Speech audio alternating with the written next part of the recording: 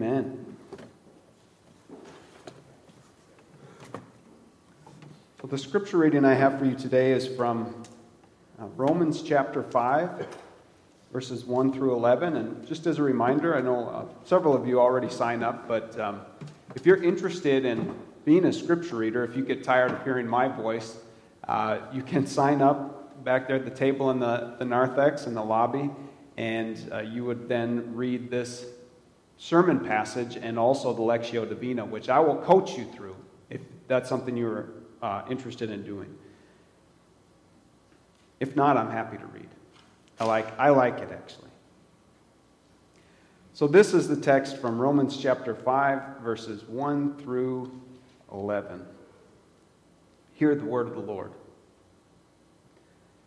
Paul says, "Therefore, since we are justified by faith, we have peace with God through our Lord Jesus Christ, through whom we have obtained access to this grace in which we stand.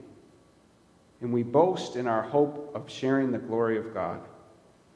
And not only that, but we also boast in our sufferings, knowing that suffering produces endurance, and endurance produces character, and character produces hope. And hope does not disappoint us, because God's love has been poured into our hearts through the Holy Spirit that has been given to us. For while we were still weak, at the right time, Christ died for the ungodly. Indeed, rarely will anyone die for a righteous person, though perhaps for a good person, someone might actually dare to die. But God proves his love for us in that while we were sinners, Christ died for us. Much more surely then, now that we have been justified by his blood, will we be saved through him from the wrath of God. For if while we were enemies, we were reconciled to God through the death of his Son, much more surely, having been reconciled, will we be saved by his life. But more than that, we even boast in God through our Lord Jesus Christ, through whom we have now received reconciliation." This is the word of God for the people of God. Thanks be to God. Amen.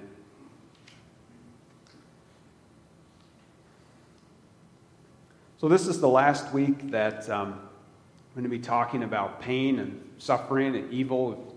I've walked you through, this is the fourth week that we've been talking about it. It's pretty heavy stuff to be preaching on, but I also realize that it's perhaps the most important topic that we can address. And so you can probably count on me preaching on this maybe 3 or 4 weeks every year because I feel it's so important. And if you haven't picked up on that by now, then I'm not sure you were listening to me.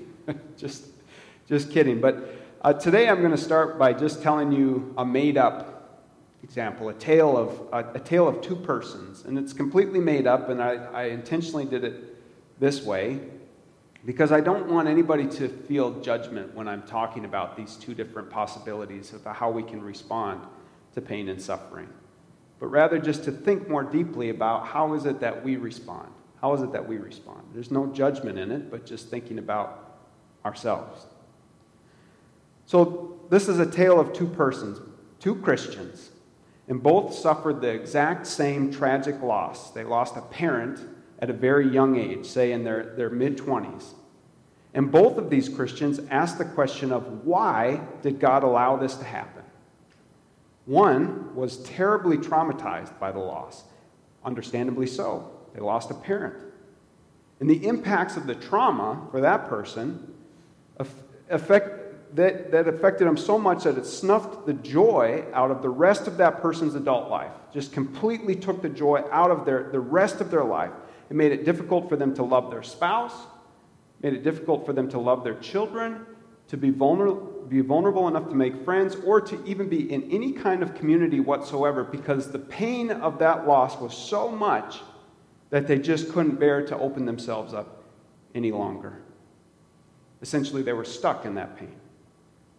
The other person, also a Christian, also traumatized by the loss, asked the same questions of meaning and purpose while experiencing that loss, and frankly not entirely convinced by their pastor's answers about why God would let this happen.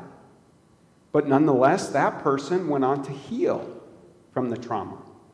Still sad for the loss, but grew to be able to help others who experienced similar pain.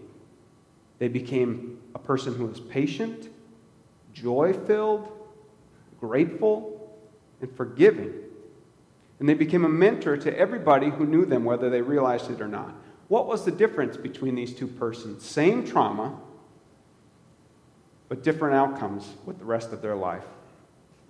All those details are the same. What was the difference? It was their response. The response to what happened to them.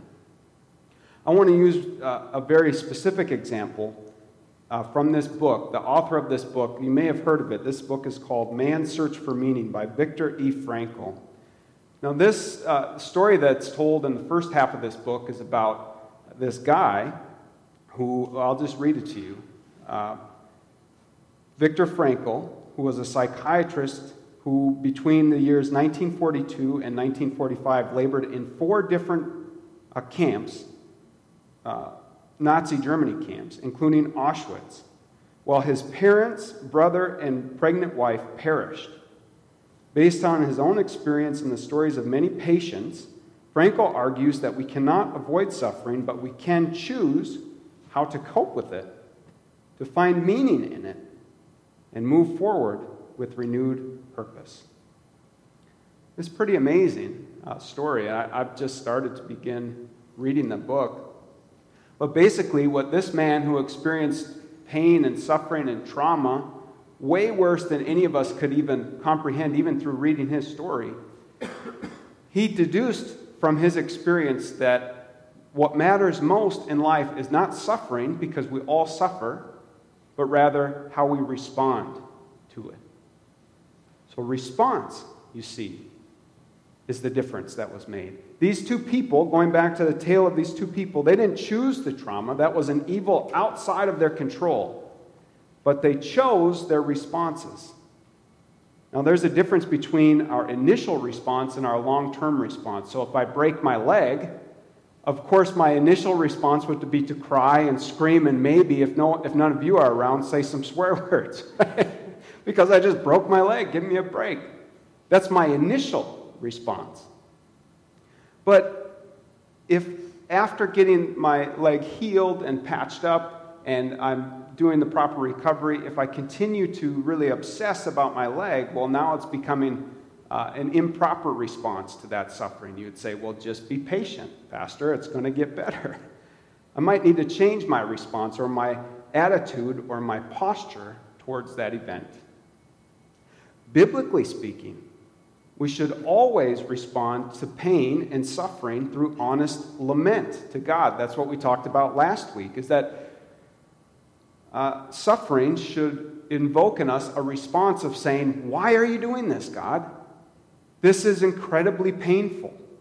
And if we can do that, if we can just be honest with God about what we're experiencing, we can release the burden of our pain and suffering, realize that Jesus too has gone through a similar type of suffering, and then we can open ourselves up to receive the grace that God wants to pour out into our lives. But if we deny that, if we don't cry out in a lament, then we just hang on to the pain and to the burden. So biblically speaking, we should always respond to pain and suffering first through honest lament. And some suffering is more painful or long-lasting than others. But again, if I were to break my, let's just say it this way, spiritual leg, of course it's going to take some time before I can begin to move on. But after a while, I can take on a posture of acceptance and commitment to growth, commitment to healing, and believe that in the future things will get better in some way, in some form. Our text today from Romans gives us an image of the Christian posture towards suffering, saying that a long-term response for the Christian is to actually boast in our sufferings. It's something we read in other places in the Bible as well, that we shouldn't try and avoid suffering or say, oh, God can't exist because we suffer, but rather to boast in our suffering, to take pride in it, to actually say, while it's not fun to go through, we're actually in some weird way grateful for our suffering. It's not exactly the response that we think of when it comes to suffering, but Paul goes on to say that we can boast because we know, which implies certainty that, let me just read to you from the text itself. We know this, that suffering produces endurance, and endurance produces character, and character produces hope. And hope does not disappoint us because God's love has been poured out into our hearts through the Holy Spirit, which has been given to us. I'd like you to look at the progression here. See how suffering actually produces endurance, and endurance actually produces character, and character is what eventually leads to hope. So you could move backwards in this progression and see that each one is dependent upon the one prior. So you can't actually grow in character, certainly not in Christ-like character, unless you're able to tolerate pain. Unless you're able to sit with the pain and be honest about what it's doing to you and say, I have the strength to tolerate this pain, which is, by definition, what endurance is. Endurance is growing strong in the face of pain, like a marathon runner grows endurance by going through the stages of pain required to build that said endurance. And endurance and character, those are the processes of growth which by itself produces hope. And so we can trust in this process. We can trust in the hope that comes from growth in character. Why? Because God's love has been poured into our hearts through the Holy Spirit that has been given to us. This passage starts by saying that we are standing in God's grace. So we boast in the work that Christ has done to make us one with Him. And we also boast in the fact that not even our suffering can separate us from Him. Suffering is what actually makes us like Him. And the fact that we are growing through suffering becomes the evidence that God is with us. But if we're not willing to grow and experience the pain and to turn to God in that pain and suffering and instead say, well, God has abandoned us, well, then we can't grow.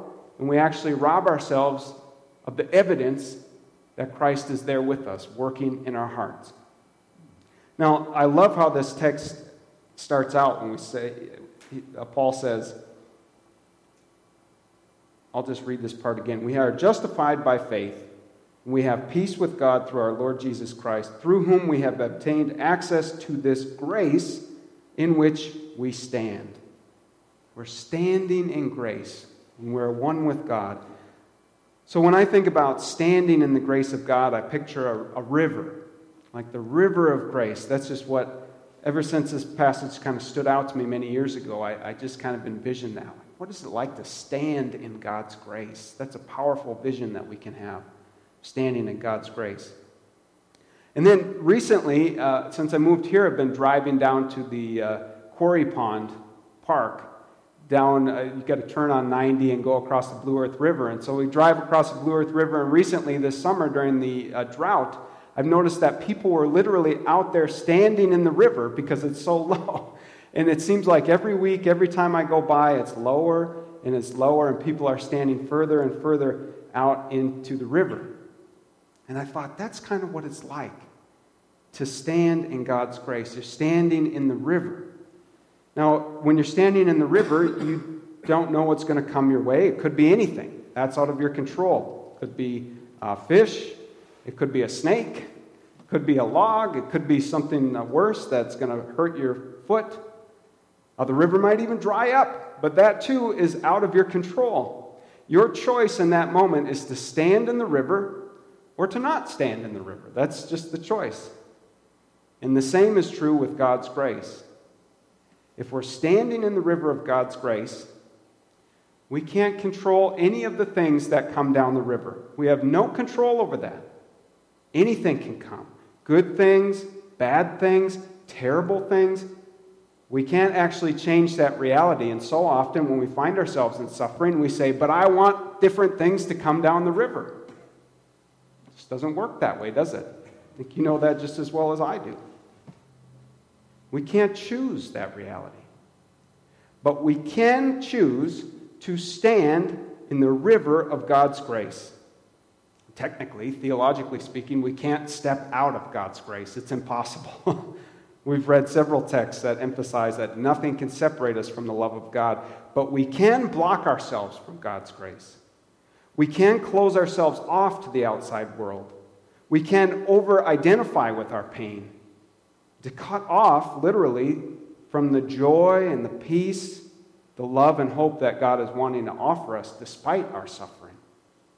That's a choice that we make, and no one can force us to do otherwise. A tale of two persons. What's the difference? Their difference is their response. What's the difference in their response? One stepped out of the river of grace, and the other stood firmly in it.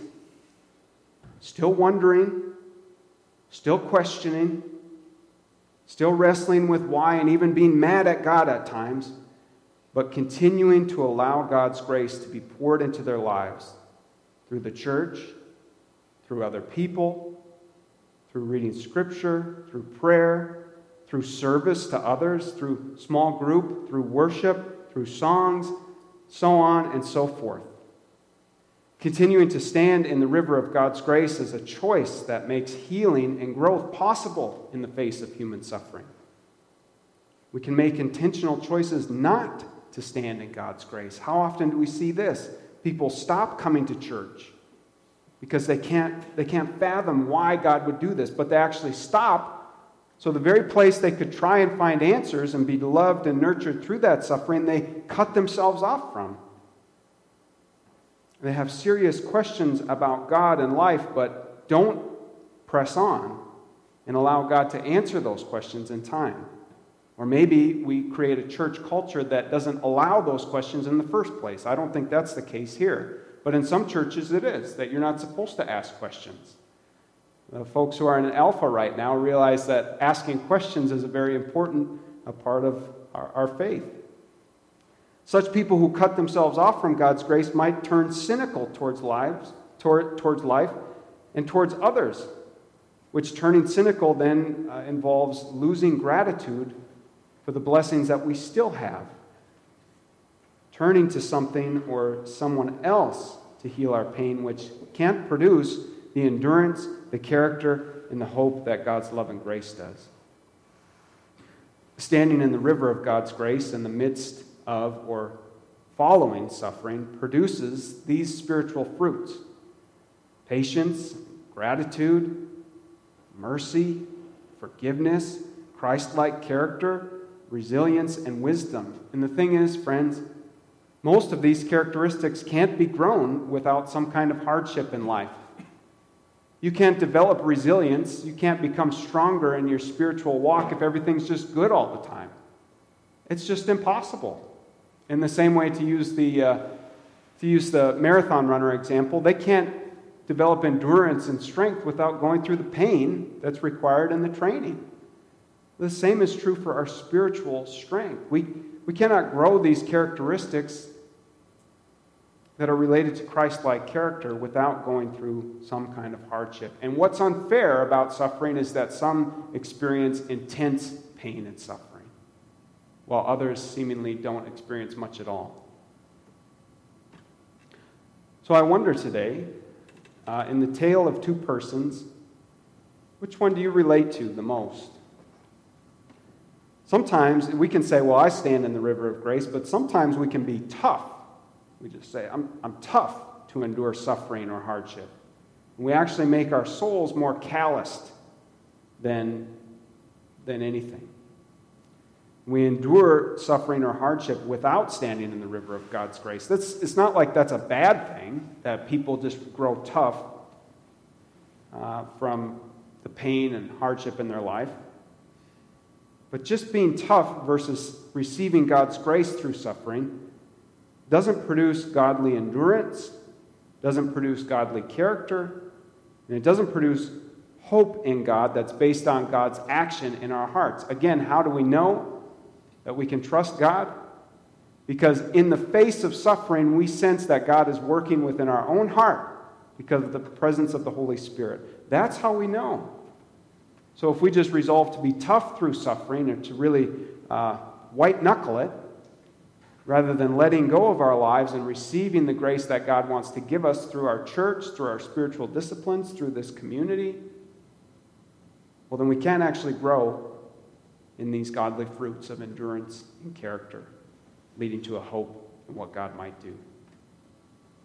Which one do you relate to most? Again, I'm not offering this question as any form of judgment. Many of you have experienced far worse suffering than I maybe ever will.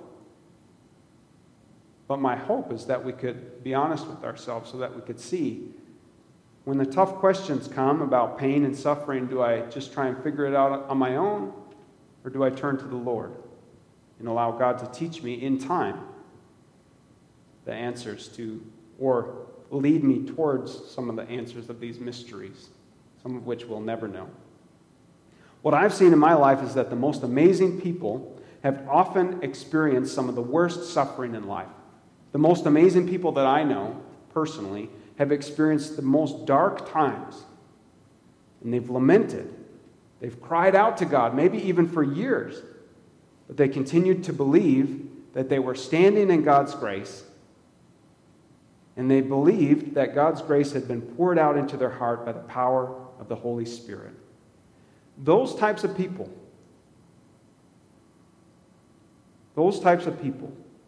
have the greatest impact on others, and they actually change others because everyone suffers.